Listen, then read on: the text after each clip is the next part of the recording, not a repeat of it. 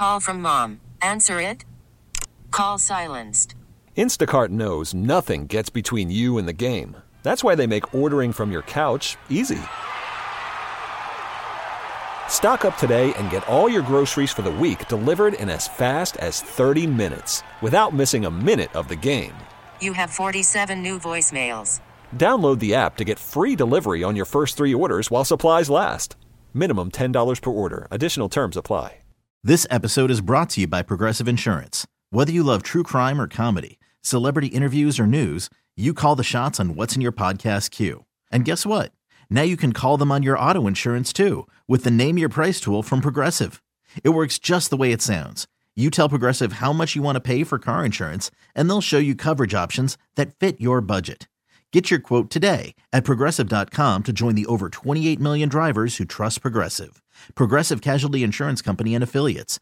Price and coverage match limited by state law. Welcome to the show. Thanks for being here. We appreciate you. Hopefully we have a more relaxed week than the first week of, 2021. I think as we move into this year, I'm hoping that was just, something that they just, 2021 wanted to try on us. They just wanted to see how we would react, I feel like 2021 might be like 2020's like twin sister, but I'm hoping she's like the kinder, nicer sister. Yeah. And of course, yes, that's what we hope. I mean, this week hopefully is a more relaxed week considering next week is the inauguration. And I know a lot of us are going to be kind of on the edge of our seats to see what happens, including obviously all those in Washington, D.C. But yeah, the next 2 weeks are going to be very critical. We just got to be there for each other and ourselves right now. That's all I got to say.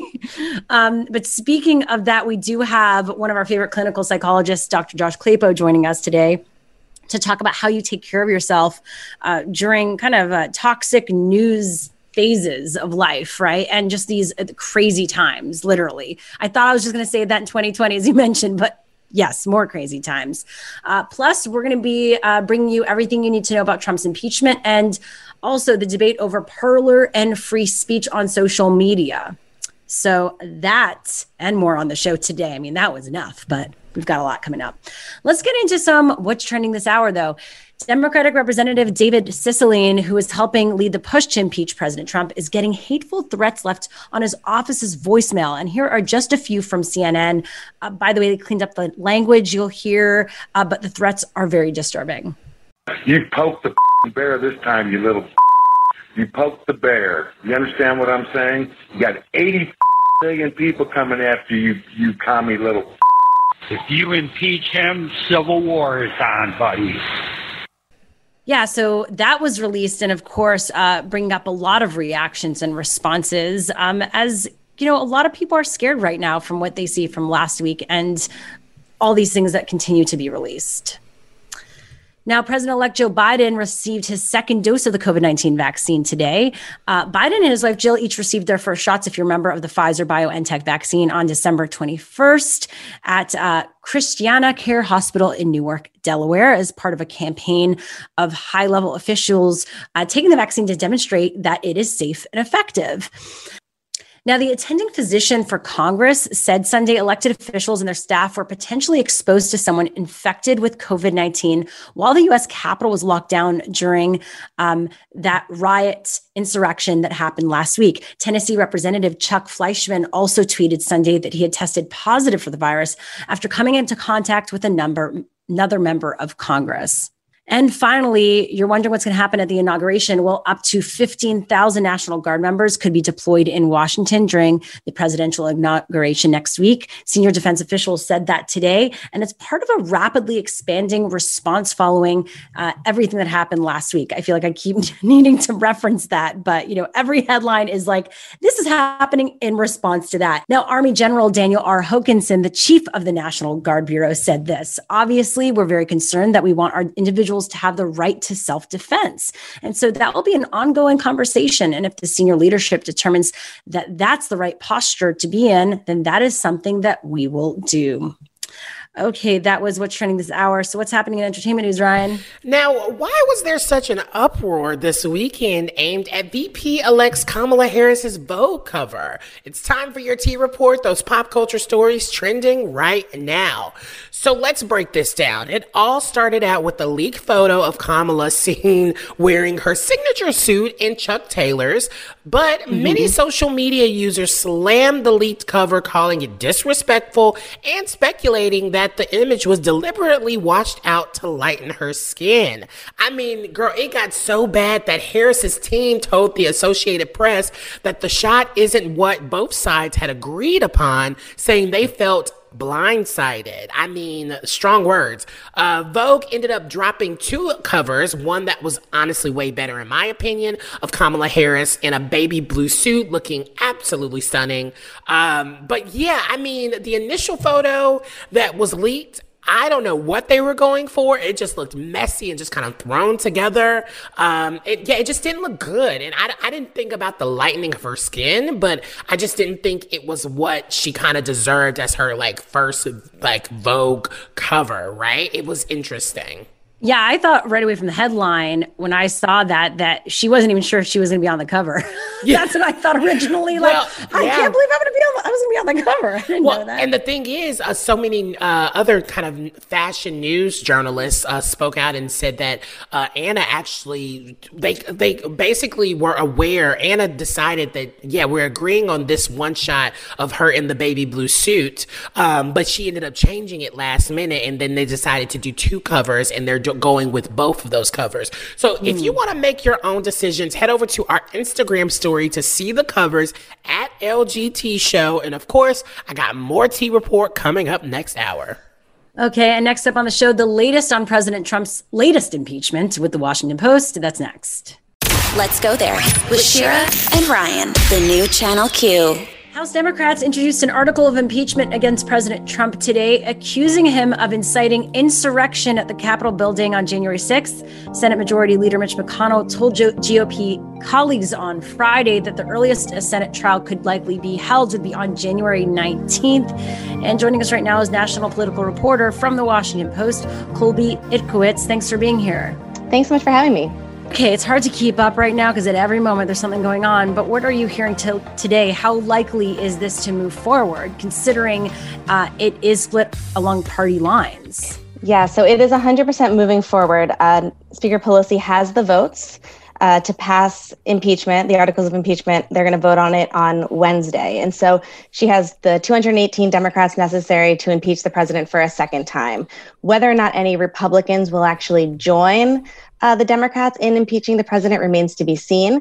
We have maybe 1 or 2 that have seemed like they're leaning in that direction, but maybe not the whole way there. And like to your point, the Senate's not going to convict him. If they do convict him at all, they're not going to convict him before the end of his term. Well, I think what's super frustrating is that we've seen some Republicans actually speak out, and you think that, oh, this would be the moment where everyone would kind of be on one page. Why do you think that a lot of people are still pushing to not do this? I think it still comes down to fear of the Republican base, of the getting primaried on the right, of really angering that constituency that is still incredibly important to a Republican lawmaker looking to run for re-election. That's been the main problem all along of the Trump presidency. Trump has created this kind of subset of the Republican Party, who are just loyal to him and him alone. And so if Trump says, I'm going to primary you, you really run the risk of losing your seat. And so they can condemn this violence, and they can even condemn his inciting of the violence, but going the extra step of impeaching him threatens to alienate those voters even more. Well, it seems like they tried to completely shift the narrative, saying like those were not Republicans we saw out there. You saw some of that. Yeah. And so it's just so confusing because it seems like Republicans are trying to save the values of the party and kind of segregate Trumpism in some ways. Well, you certainly have some Republicans, particularly the ones that are especially loyal to the president, who have tried to feed this narrative that it was, in fact, Antifa that had infiltrated the protest. There is zero evidence of that. Let's make that be perfectly clear. Mm-hmm. These were Some are calling them domestic terrorists. They were white supremacists. They were Proud Boys. They were there for the Trump rally. They were there to storm the Capitol. We have evidence through message boards showing what their plans were, that some wanted to kidnap lawmakers. They wanted to hold Pence accountable for not being loyal enough to Trump. And so you do have this segment of the Republican Party in Congress that no matter what happens is always going to try to find a way to defend Trump. But that number is dwindling. And I think what we saw after last Wednesday is that there are more and more Republicans now with 2 weeks left in the administration willing to say that the president is responsible for what happened last week. Yeah. Again, you're hearing from national political reporter from the Washington Post, Colby Itkowitz. So there's been a lot of different polls done, right, that show about half of Americans believe Trump should be removed from office. But of course, that is split between Democrats and Republicans still. What does that say about how people saw this event and Trump's responsibility in it? Well, I think what you have to remember is that the way people consume news today is very bifurcated. And so if you're only receiving your news from conservative media outlets, then you are not going to hear about the fact that this was a Trump-incited violent event. And because we still have, I think it was something like 64% said that he was responsible for inciting violence, which is 2/3 of Americans. That's certainly higher than have been opposed to him in things in the past. And so even many Republicans can now see that his rhetoric actually caused people to die last week. Right. But you're absolutely right that there are still these segments of Republican voters, Republican lawmakers who have this alternate reality. They live in this separate kind of parallel universe of the facts that they believe in that aren't actually true. And it's been really, really hard to cut through that as the Washington Post or the New York Times to kind of cut through that disinformation. That's what it is, right? It's disinformation. Yeah, it's so dangerous. And I think about like acting Homeland Security Secretary Chad Wolf stepping down. Should Democrats and the Joe Biden administration be fearful with inauguration just 9 days ahead?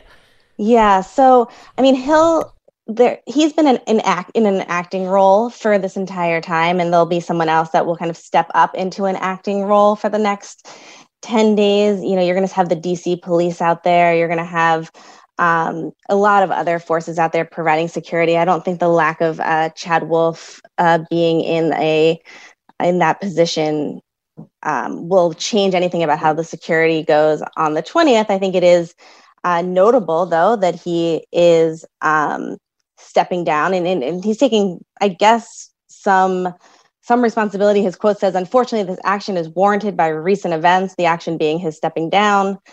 Trump also, to remind you, actually withdrew his nomination. So his stepping down as an acting secretary is somewhat toothless, considering the president already told him he didn't want him. Also, he wasn't going to get confirmed in the next 10 days. So all of this is just kind of semantics and inside baseball a little bit. But if we should be worried about security on next week, and I think we obviously should be worried about security next week, Chad Wolf wasn't the thing standing between a bunch of white nationalists and the inauguration crowd. And well, thank you so much again for joining us today. That was national political reporter from the Washington Post, Colby Itkowitz. Have a great day. Thanks so much for having me.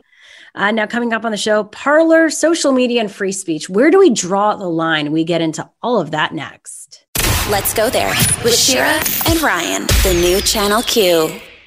Social media platforms and tech companies have stepped up banning Parler, President Trump, and other high-profile accounts for false information and sharing content that incites violence, specifically related to the Capitol riots and insurrection that happened last week.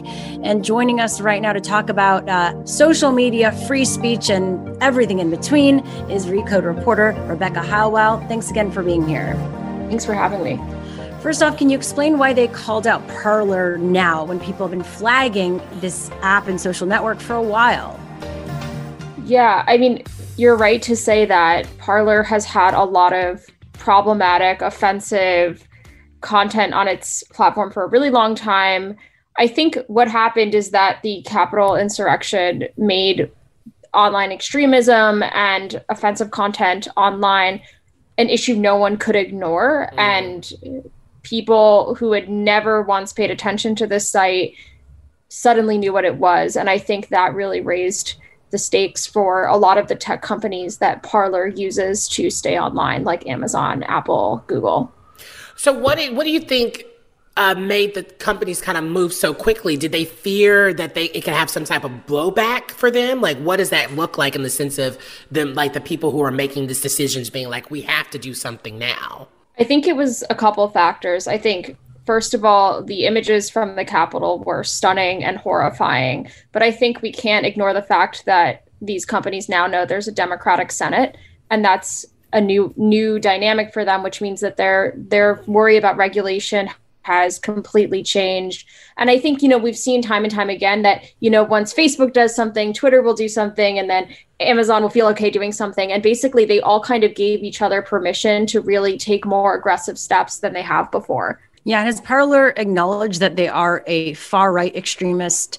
So Parler leadership calls itself like a free speech app, and they've basically positioned themselves as an alternative to Twitter and Facebook. And there's been this cycle of every time Twitter or Facebook gets more aggressive in terms of its own content moderation, Parler's there to say, hey, if you can't post something on those platforms, you're welcome here. So Parler's leadership has said they're not partisan, they're not explicitly more conservative, though inevitably the site is very conservative. And then on top of a lot of the conservative influencers that you see, there's this whole other layer of QAnon, white supremacist content, other types of offensive content that is on that app as well. Well, what stops another platform like this from rising? Like, if they're going to all these people, if they can't go on Parler, they're going to find somewhere else to go to and do what they do. I think that ultimately nothing really stops that from happening. We're already seeing that people are going to other platforms like Gab, for instance. It's also important to note that Parler doesn't think it's done for good. They're certainly looking for other hosting services as well. And I think that's the challenge, because you have the mainstream platforms that are increasingly pressured to sort of take out and weed out a lot of this bad content. But then the communities that post that go somewhere that's even worse and even more kind of out of sight of the mainstream. And that can kind of make it more dangerous. Yeah, again, you're hearing from Recode reporter Rebecca Howell. I think this all brought up a lot to talk about around free speech and what's not protected under the First Amendment. Was that something that you looked at in covering these stories? So my particular focus has not been on free speech, but it's important because we're right now dealing with the reality where most of our speech is not in public. It's not in a public forum that's like operated by the government. It's private companies. And a lot of the questions we're wrestling with have to do with the fact that Twitter and Facebook are for-profit companies, Parler is for-profit. And we have these principles of free speech that really matter to us. But at the same time, this is not something that really necessarily relates to the constitutional definition of free speech. It's more of a value rather than a legal norm to some extent. Yeah, because if these are private companies, they make the rules. To some extent. And that's why this whole question of the Democratic Senate matters, because there's been this ongoing discussion about Section 230 and what it means to be a platform as opposed to a media company, and what it means to be a social network, and what rules apply to you and what rules don't. And that's why this gets so complicated and so in the weeds, even though it can seem from the outside like a very simple decision, like this bad content should not be allowed, or everything should be allowed, depending on your view. Yeah, so Parler is filing a lawsuit accusing Amazon of violating antitrust laws by cutting off their presence. So could Parler, I guess, do this? And could Trump do this after he's president? Could he basically sue all these networks for defamation? Yeah, I mean, I'm sure that he's probably thinking of something. It's maybe possible that he might try to sue, and it makes, Parler's going to do everything that it can to try to stay afloat. But I think, right now we should expect that Parler's going to try to find another hosting service beyond Amazon. But there is this backdrop of antitrust. And what does it mean that we saw a bunch of major technology companies kind of operate around the same time to effectively bring another site offline? It's a site, right, I would argue, hosts a lot of really horrible things that probably should not be on the internet. But this, it certainly raises something we should ask ourselves is, what does this mean that Amazon, Google, and Apple were able to kind of do this, and what power does that show that they have? All right. That was Recode reporter Rebecca Howell. Thank you for being with us on this Monday. Yeah, thanks so much for having me. Coming up on the show, CBS News released more footage from that cringy interview with Gayle King last week. Our reactions to that next. Let's go there with Shira and Ryan, the new Channel Q. Last week, we talked about the 22-year-old Mia Ponsetto who tackled and accused a Black teenager of stealing her phone. This happened at a hotel in New York City. She has since been arrested at her home in California. And of course, there was that crazy interview with Gayle King that she did before this arrest on CBS This Morning. Well, there's newly aired footage today because they got to use this up. I mean, yes, this interview is very cringy. It includes Ponsetto, who is saying she's Puerto Rican, and because of that, she isn't capable of racism. I really didn't. I wasn't racial profiling whatsoever. I'm a woman. I'm Puerto Rican. I'm like a woman of color. I'm Italian, Greek, Puerto Rican. You keep saying you're Puerto Rican. Does that mean that you can't be racist because you're saying you're a woman of color? Is that what you mean? Exactly. Well, so of course, everyone was accusing her of racism because specifically she targeted this young Black boy who she said stole her phone when there were a lot of other people in the hotel. And it's like, why him, right? And she just couldn't understand, even in that interview with Gayle King, why people think it was a racist move. And now she's added to that, right? Saying because she's a person of color, she's Puerto Rican, she can't even be racist. Is that even possible? That's not an excuse. Yeah, I think it's funny. I think it's funny. Oftentimes we hear these conversations. We've talked about it here. What BIPOC and all that stuff that I hate because it's lumping all these experiences together when, to be quite honest, being Black in this country and being a person of color is two different things. Most POCs, there are still underlying anti-Blackness and racism that is kind of a part of their own systems. And so oftentimes Black folks are left to just be kind of these other individuals. And I think she's Italian, Greek, and Puerto Rican. And even in her interview with Gayle, she showed, after saying she was a nice girl, she showed that she was a nasty girl and that she was also being racist to Gayle and how she was handling it. Yeah, I think a lot of Latinx people feel this way, and I think it's false. And I think a lot of people of color feel this way, and it's false. And we're seeing that example because she attacked a 14-year-old child. And I think she may be used to something else in her own communities, like hanging out with Black folks or hanging out with other people of color and thinking that's acceptable to fight. But yeah, she needs some help, and she needs to figure out who she is, because she's got in trouble with the law before, and this is probably not the last. No shade. This reminds me of, who's that chick from Dr. Phil that went viral with the mom? She's a white woman though, Shira. Okay. Yeah. I'm just saying about young women, it seems just being just totally inappropriate. That's a different thing. It's another viral. All right. You're right. Listen, her lawyer, poor lawyer sitting there next to her during this interview, just, you could see on her face is like, what? I told my client to do this. She just does not listen. And at this point, no one can help this young woman. She says that she gets a lot of anxiety attacks, which is why she acted this way. I think the lawyer has to say whatever the lawyer has to say to make her not look bad. I don't think it's anxiety attacks. If it is, she is using that in term to lash out, and I don't think that's any excuse. Yes. So now she is in jail, I guess. And it'll be interesting to see what comes of this. Definitely people will be following it now that she is somewhat of a viral she's a viral Karen. I'm not going to say she's a viral star. She's a viral Karen. She's a lot to learn, that's for sure. Well, coming up on the show, the FAA is threatening who they will add to their no-fly list. The details next on What's Trending this hour. Let's go there with Shira and Ryan, the new Channel Q. Coming up on the show, how queer teachers are helping their students feel safe right now, plus the Twitch channel that is following all the protests from the ground in different cities. This is definitely a different look at the news. We're going to be getting into what that's all about this hour. But first, let's get into some what's trending this hour. A video has been released of Facebook COO Sheryl Sandberg saying that the Capitol Hill riots were not organized on its platform. I think these events were largely organized on platforms that don't have our abilities to stop hate and don't have our standards and don't have our transparency. But certainly to this day, we are working to find any single mention that might be leading to this and making sure we get it down as quickly as possible. And of course, that was not the answer that people wanted to hear. They're not letting Facebook go that easily at this point. Even though they're now making actions, it seems like once again, too little, too late. So they will still be held accountable by the public, it seems, and their community.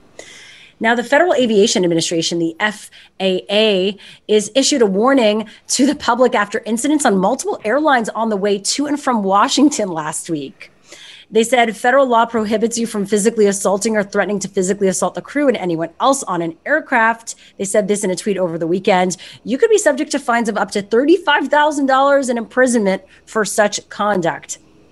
Now, they're referencing some things that happened on Alaska Airlines and American Airlines. A spokesman for Alaska Airlines, Ray Lane, said a number of passengers on Thursday's nearly full flight from Washington were non-mask compliant, rowdy, argumentative, and harassed our crew members. They were heading to Seattle. I wonder what they had been doing in Washington. And as a result, 14 of them are banned from flying Alaska as long as its pandemic mask policy is in place. And Amanda Head, or Heed, it's Head, posted a video of a warning that came after several passengers chanted "Fight for Trump" in USA. She was a passenger on one of these flights. Here's that video. This is the way it's going to be. It's a 4.5-hour flight up to Phoenix. We'll put this plane down in the middle of Kansas and dump people off. I don't care. We will do that if that's what it takes. Wow.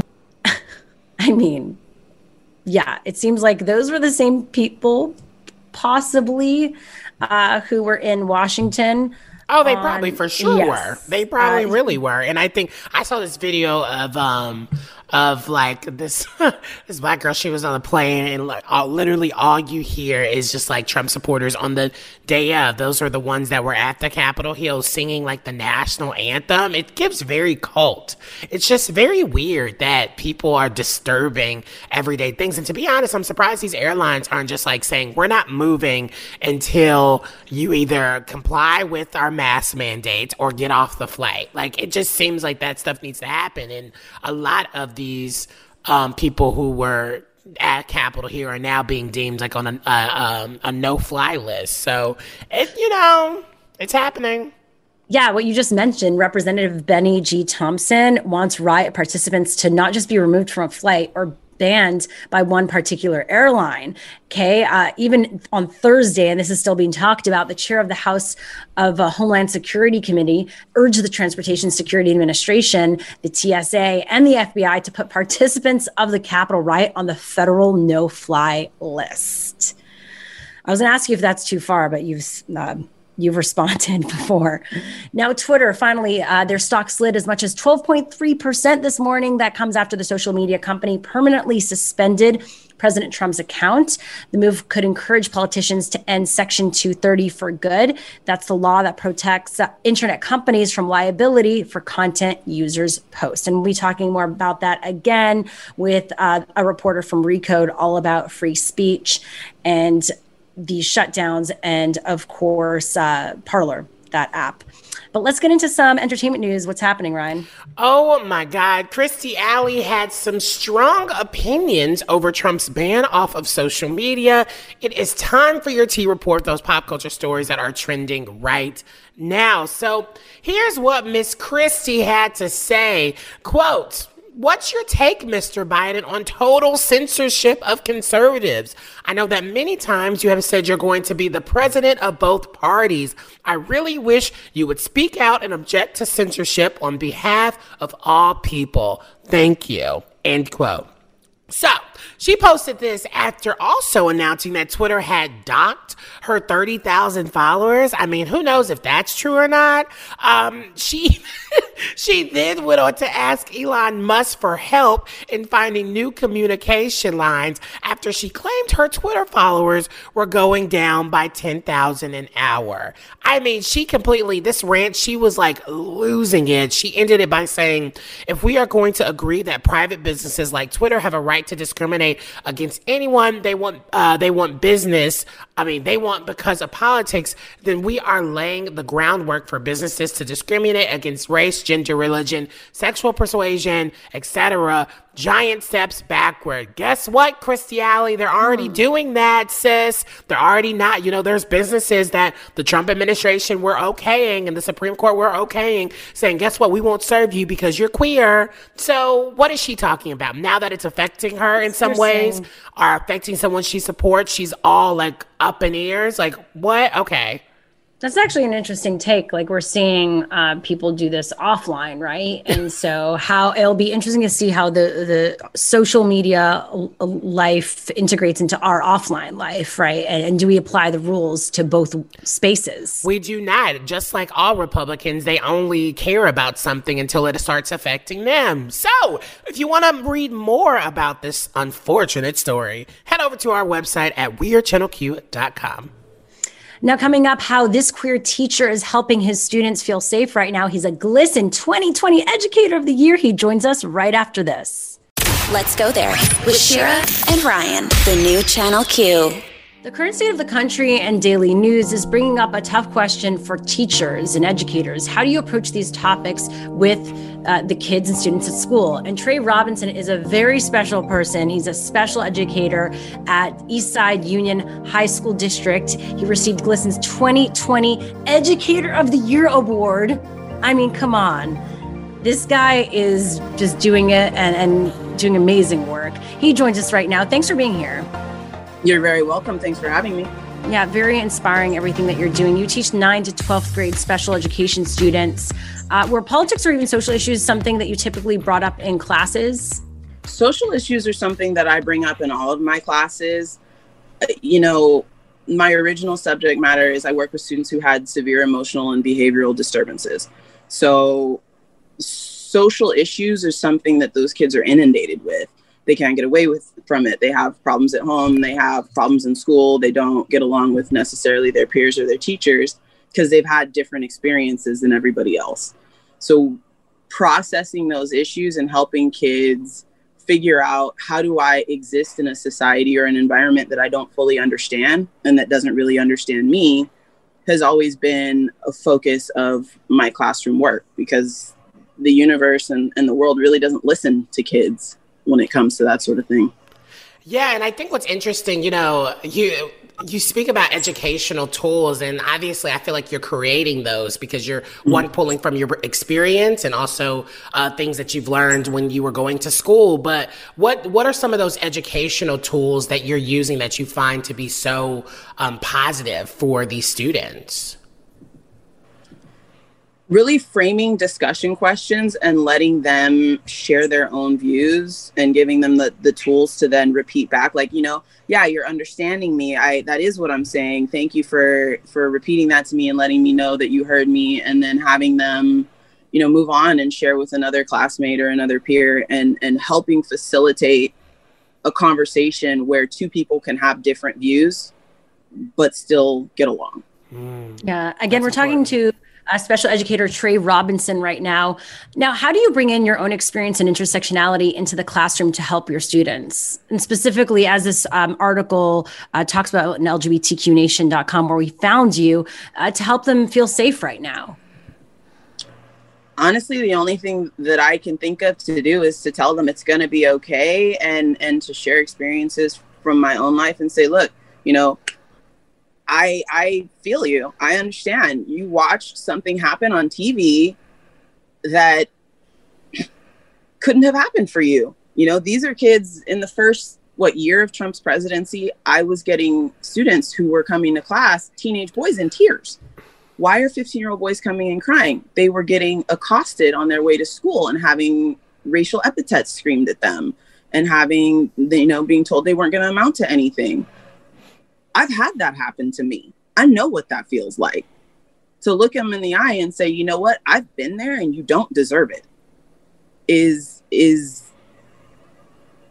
probably the only way that I really do know how to connect with them, is to be authentically me and be like, we have suffered the same things. I mean, that's so powerful, because I think about how I grew up, and I grew up in the South, and I had some teachers who saw me and championed me, but I never had someone who looked like me and I felt was kind of like a queer counterpart or community, right? And that's something that I had always wished for.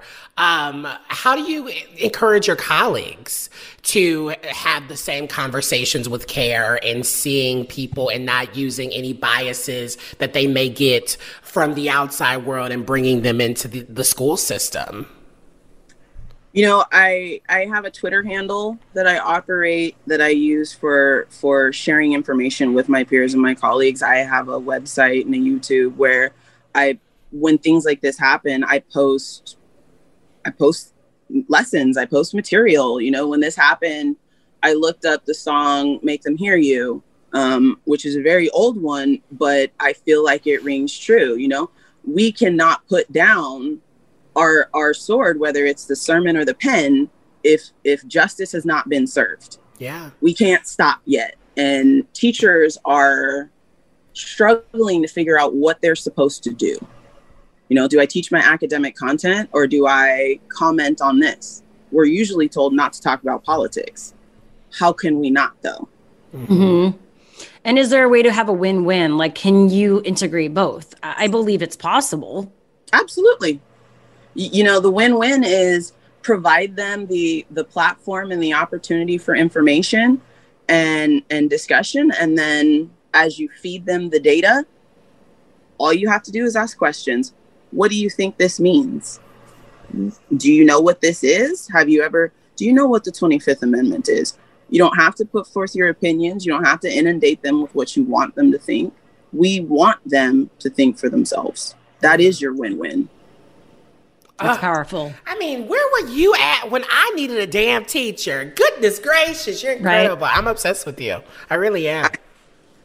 I was probably, waist deep in my private Christian high school, having a horrible experience and deciding I needed to be a teacher. And then just finally, Trey, how can parents integrate what these kids are learning from teachers like you who are unique? And I would hope you represent the next generation, but how do you integrate the learnings into the home? You teach the kids to approach their parents. Right now, kids don't know how to talk to anybody because what I hear the most from them is that nobody wants to hear what they think. So if you're a parent and your kid is telling you something about, I heard this in class today, don't tell them they're wrong. Tell them, okay, what did you think? And listen. Curiosity. All right. That was Trey Robinson, special educator at Eastside Union High School District. Thank you so much for being here. You're most welcome. Thanks for having me. Now, coming up on the show is the country falling apart. It seems like it. Well, though, according to this article, it depends on where you get your news. We're going to be explaining that next. Let's go there with Shira and Ryan, the new Channel Q. If you're following the news these days, or perhaps listening to our show, it might feel like the country, the world is falling apart. But according to Emily Vanderwerf, who's the critic at large for Vox, that depends on where you get your news. And she joins us now. Thanks for being here. It's so good to be here. So your entryway into the story was through a Twitch channel that you watched called Woke. Can you explain what it is and what caught your attention, specifically on the day of the Capitol riots? Right. So this last year, as there have been so many protests in the wake of George Floyd's murder, there's been sort of this cottage industry of sites that are collecting live streams from Facebook, from Twitch, from YouTube, from a number of platforms, and then putting them all in one screen so you can follow all of them at once. And Woke is one of the places that does that. It's part of a website called Woke, which has the same name. And they typically have done like social justice oriented. People who are more progressive are the people that they sort of have their live streams. But the day of the Capitol insurrection, there were many different, alt-right white nationalist streaming accounts, and they were sort of collecting all of them in one screen. And at certain points, it was like they had like 16 different ones up on screen, and you only heard the audio from one of them, which was usually a channel that was not, doing anything. It was like a PBS or something that was a little bit more newsy, but it was really interesting to see these feeds from all around the country, not just Washington, from Salem, Oregon, and Olympia, Washington, and Denver, Colorado, and so on and so forth. That really gave a sense of a country that was in real crisis. Yeah, and one thing that I love that you highlighted in your piece was what we saw and what we continue to see from Republicans essentially on these kind of right-wing networks, and them kind of having this tidy narrative to really explain what took place on the Capitol. I would love for you to talk about what are some of the dangers of a tidy narrative, because I even think that Democrats, and a little bit of what we see, Joe Biden, in my opinion, do in his speech, his initial speech, I was a little like, I wish it was a little stronger. I think that we see this happening so often. I would love for you to dive in a little bit more on that. I think there is a real danger in thinking that this is a thing that can just be done and that this is a thing that can just go away. This sort of action within a country that's purportedly democratic is often a prelude to far worse, even if, ultimately it doesn't result in the collapse of democracy. If that sort of insurrection is eventually put down more conclusively, it still results in, some really terrible things happening. Do I think the United States is on the brink of civil war? I don't. But I think that thinking it is about to just sort of, Joe Biden's going to become president and all of this is going to be put to rest, or even be on the way to being put to rest, I think is not true. And I think that it is equally dangerous to believe that this is like a thing that can just sort of be tidied up, as cable news too often does. And some of that is just the fact that cable news needs to sell dish soap and ad breaks and can't make things seem too complicated or scary. But this is complicated and scary, and it's worth engaging with that. Yeah, definitely. You're hearing from Emily VanDerWerff, who's the critic at large for Vox.com right now. It's so interesting because it really goes back to the evolution of news. I think that way back in the day, it almost was like when it was white men hosting it, like with that cigarettes kind of at the end of the day, it was like, I'm going to relax you. I'm going to calm you down. I'm going to be the person to make you feel safe instead of necessarily being a full truth teller. Can you maybe discuss how that's influenced how maybe news is even now? We're trying to be truth tellers, but we're also trying to maybe be the ones to comfort people watching. Yeah, and I think that there is a natural need for that. When I was watching the Twitch stream, I was terrified. And I don't know how justified some of that terror was.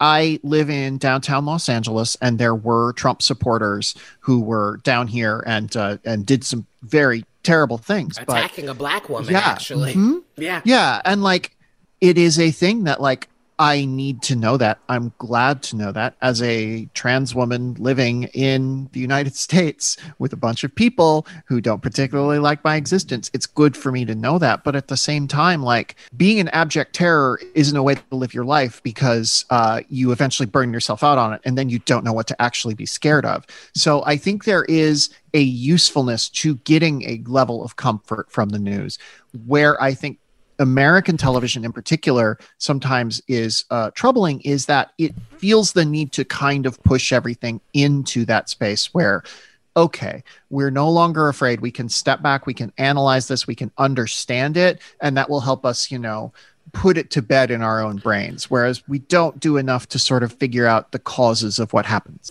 So how do we find the balance between the realness of citizen journalism and the curation of cable news? We'll be back with more of Emily VanDerWerff, the critic at large for Vox.com, after this.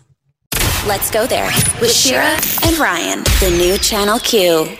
We are back with Emily VanDerWerff, the critic at large for Vox.com. I think this country often turns into an echo chamber, especially what you see on CNN or some of these news cable outlets, where I think we are extremely ready for a time where we have to be faced with the violent nature of this country and with the truths that are happening, because oftentimes, especially me coming from a very intersectional queer perspective, being Black also, I've had to come to the terms of, this country doesn't want me here, or I could die just by walking my dog out on the street. And I think there's something to be said about this idea of comfort being kind of used as a tool to make everyone comfortable. Well, more so we need to be more uncomfortable so we can have the actual, tangible knowledge of saying, hey, we need to shift things and change things instead of just being like, that happened last Wednesday and no one else is talking about it. So I think there's something to be said about seeing kind of the violence. And even Don Lemon,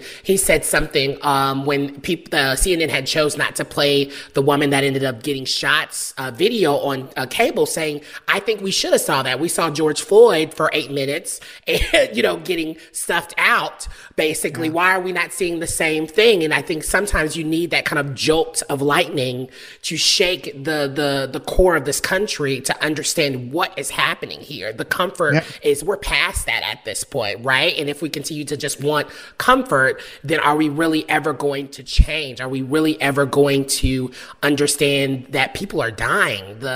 People's lives are at stake here. I think that it is important that television news confront us with the truth of who we are and the things that we do, particularly the more privilege you have within the United States. It is good to be confronted by that. I think that the problem is doing that without creating fear, because fear often redounds on the people who need the most protection, who need the most boosting up, who need to have a more equal, more just society. And that is a line that is very hard to walk. Is television news doing a good job of it right now? It is not. I think a lot about how in the 60s, one of the things that led to the civil rights movement having the successes it did, and one of the things that led to the end of the Vietnam War, were these extremely powerful, extremely upsetting images that were broadcast everywhere. Mm-hmm. They were in every newspaper, they were on every TV channel. Granted, the main problem now is, if CNN shows that video of the woman being shot, which I do think there's a really good argument for showing that, a lot of networks won't. And there is this siloed idea of especially on the right, people are choosing a news source that just sort of lines up with what they think and what they want to hear.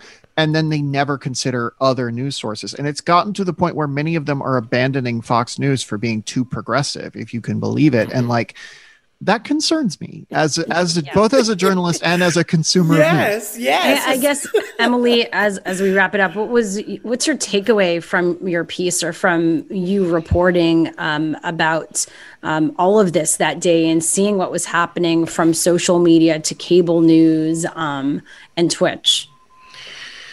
My takeaway was that it is worth going out and looking for how things are on the ground right now. One of the things that I found really useful about watching the protests last summer that were advocating for better racial justice, for, an end to racist policing, that sort of thing.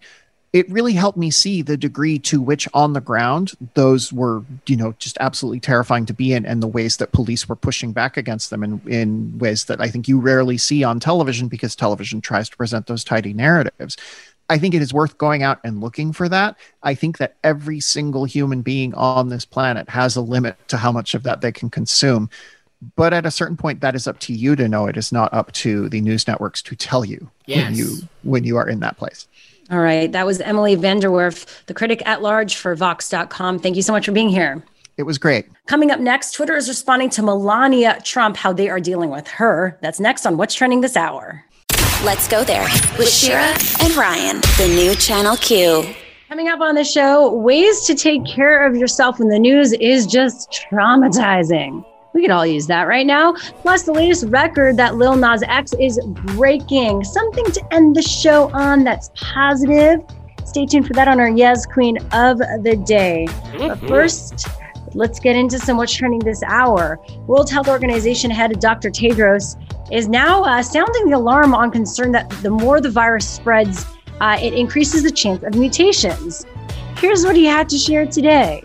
Over the weekend, WHO was notified by Japan about a new variant of the virus. The more the virus spreads, the higher the chance of new changes to the virus. Most notably, transmissibility of some variants of the virus appears to be increasing. Okay, 2021, we can do this. We can do this. God, between last week and this, I mean, this is science. So yeah, once again, it's why we should all follow the regulations and just be patient. There's a light at the end of the tunnel if we do. Now, First Lady Melania Trump made her first comments today about the violence at the Capitol when pro-Trump rioters stormed the building last week.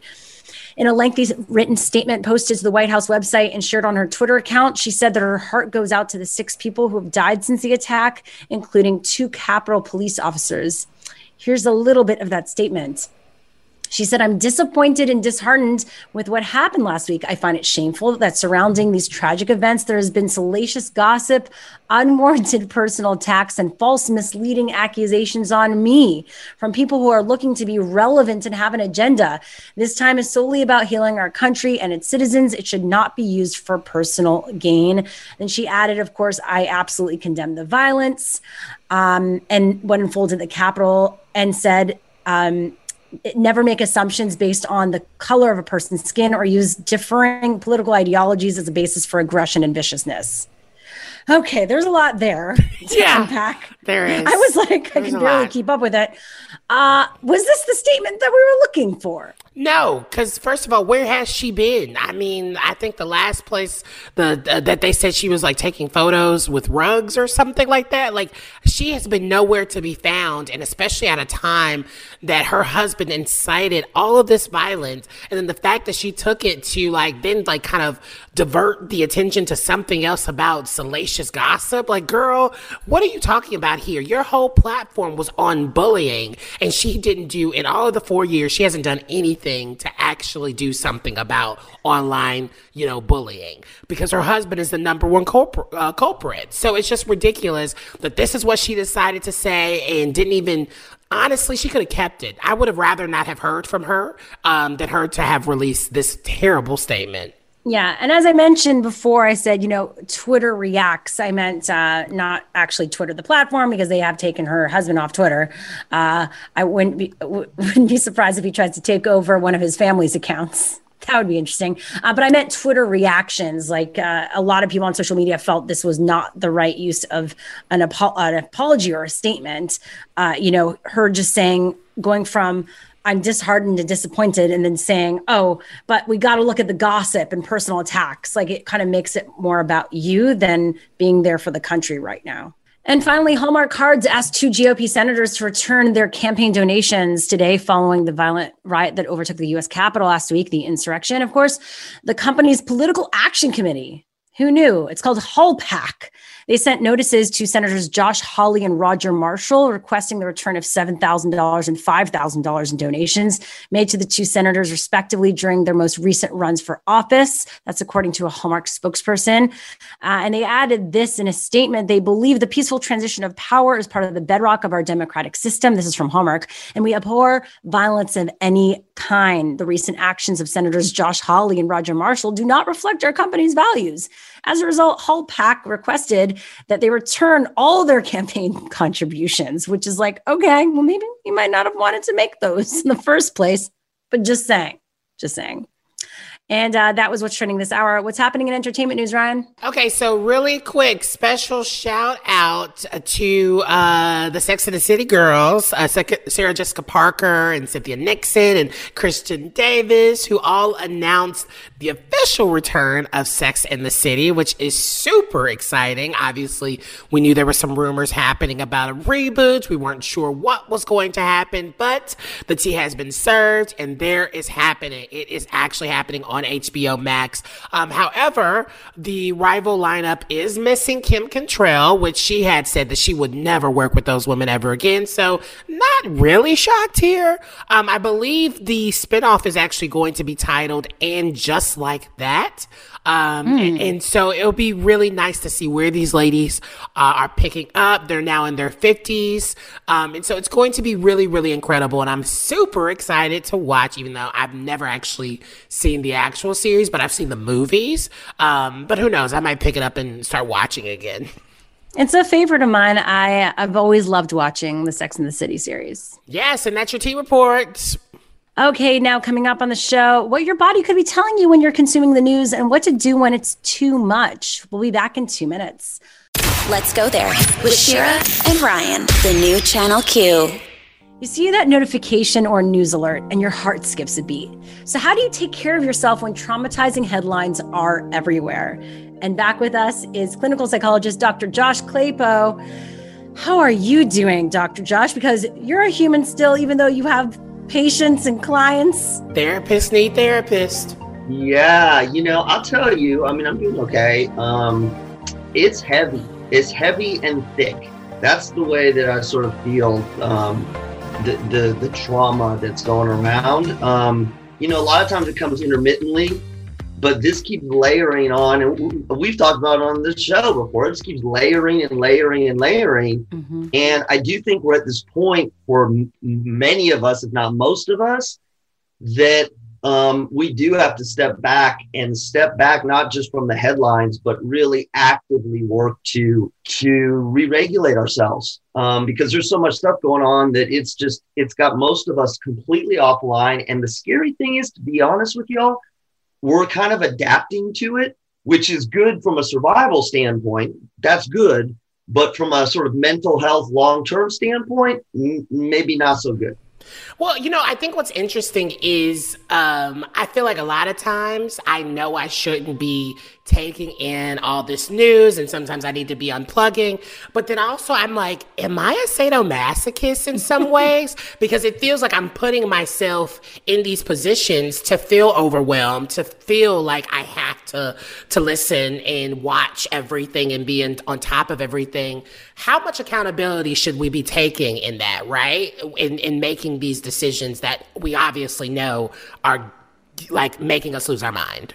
Well, it's a great point, because what you're fighting against is, you really are fighting against natural evolution. We are drawn towards the danger, to the novelty, towards things that are dangerous, because that's a protective factor. If you think about it, it's designed to teach us something so that we don't put ourselves in that position. And that's where the draw comes from. That's where the rubbernecking and the looking at all the stuff. And I think the problem that we've got is there's so much stuff that is going on, that is new, that you are drawn to, that the experiment you kind of have to run for yourself is ask yourself this: am I watching something or reading something or listening to something that I already know, that it's not quote breaking news? And then the test is, if the answer is yes, I already know this, then can I be strong enough to pull myself away and be okay with knowing that there might be something else coming, but I'll catch it later. That's the thing, is if it was the same thing over and over again, after a while you do get saturated. The problem is it feels brand new every time we're watching or listening. And that's where you have to play the mind game and say, this isn't new. I've already seen this. I've already read this. I'm going to step back and then I'll step in. Yeah. Or like everyone on Instagram has their own take on it, right? So you're like, oh, this is something new. This visual image is a new, it seems like I'm getting new information, even though it's the same thing. And then you get into the doom scrolling thing, and then you're just attached to your phone and hours go by. Huh. Well, and you just said the other thing is, so there's a lot of practical pieces here. If hours are going by, if you can't get your work or your school done, if you are, obviously feeling distressed, then what you are saying, or what your body and mind are telling you, is that, okay, this is too much. If I'm scrolling so much that I literally can't do what I need to do on a daily basis, that is too much. And that's really important, because sometimes your brain's going to tell you it's fine. But if you're not getting your work done, if you can't get your school done, if you're not interacting with your family, then it doesn't matter what your brain's telling you. It's not fun. what can you do? And you mentioned one of those things, like to step back, but what else can you do to take care of yourself in these trying times? There's really two things. One, make your self-care or self-health and health a priority. And all I mean there is sleeping, eating, exercise. Like if you're blowing those things off to watch news, then that's not good.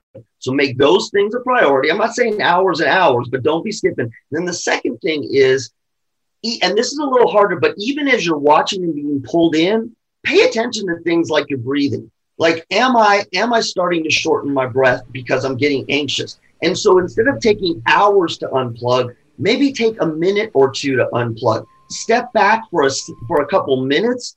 You don't have to unplug completely, but you want to keep yourself as regulated as possible. And sometimes just taking a step back for a couple minutes is really all you need. You don't need a day to unplug.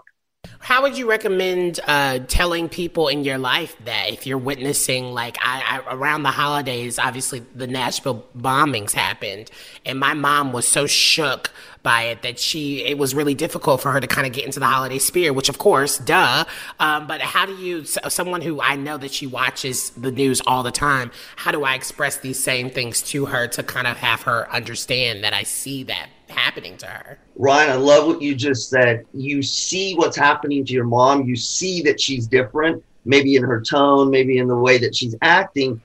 That's the important part. There is too much going on right now to tell people you just got to unplug. I mean, come on. There's too much going on. But what you can't do is spend so many hours engaged that you're not working, you're not sleeping, you're not eating, you're not interacting with people. That's the litmus test.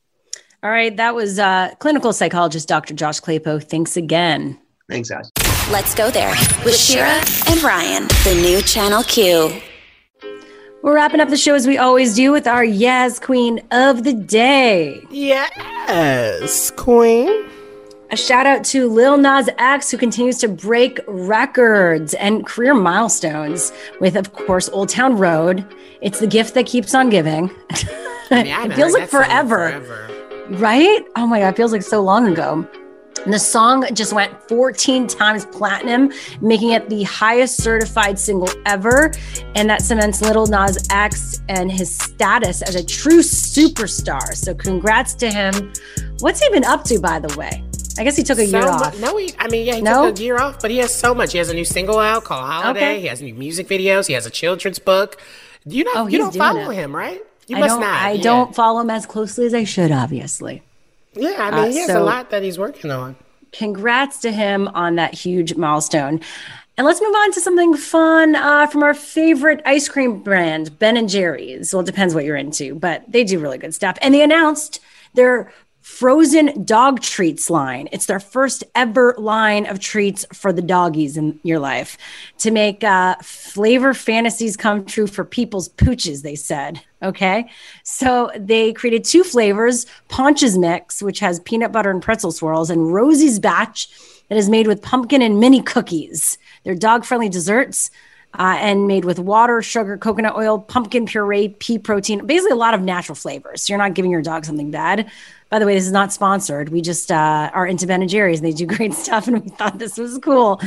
So you can check that out. They're going to be hitting U.S. grocery stores and pet stores later this month in case you want to buy something for yourself and your dog at the same time. And that does it for our Yaz Queen of the Day. Yes, Queen. So now I know what to get Coco. I need to get her a little treat. She won't eat that. She's so picky. It's ridiculous. I mean, she embarrasses me every time we go to Petco or PetSmart, where they try to give her a treat and she'll put it in her mouth and then just set it down on the floor and then walk away from it. She's embarrassing. Don't give her anything. All right. She doesn't deserve Ben & Jerry's. I got it. But we'll be back tomorrow, same time, 4 to 7 p.m. Pacific, 7 to 10 p.m. Eastern, live here on Channel Q. Tomorrow, of course, we're going to be updating you with everything happening in politics and the president and Biden. I don't even know. It's hard to keep up with. There's something changing at every moment and something new. So you can always rely on us to bring you the up-to-date information. Plus, we're going to be bringing you the fertility options for the LGBTQ plus community in 2021. You know, there's different restrictions because of COVID, but we're going to be sharing the options that you do have going into this year. In the meantime, you can keep up with all our interviews and our show as a podcast. Just go to the radio.com app and search Let's Go There, or where podcasts are available, of course. We are sending you love and light. And honey, remember to slay. And stick around for Love Line with Dr. Chris, where they're going to be covering how to get your family into therapy. Ooh, that's an interesting one. That's next.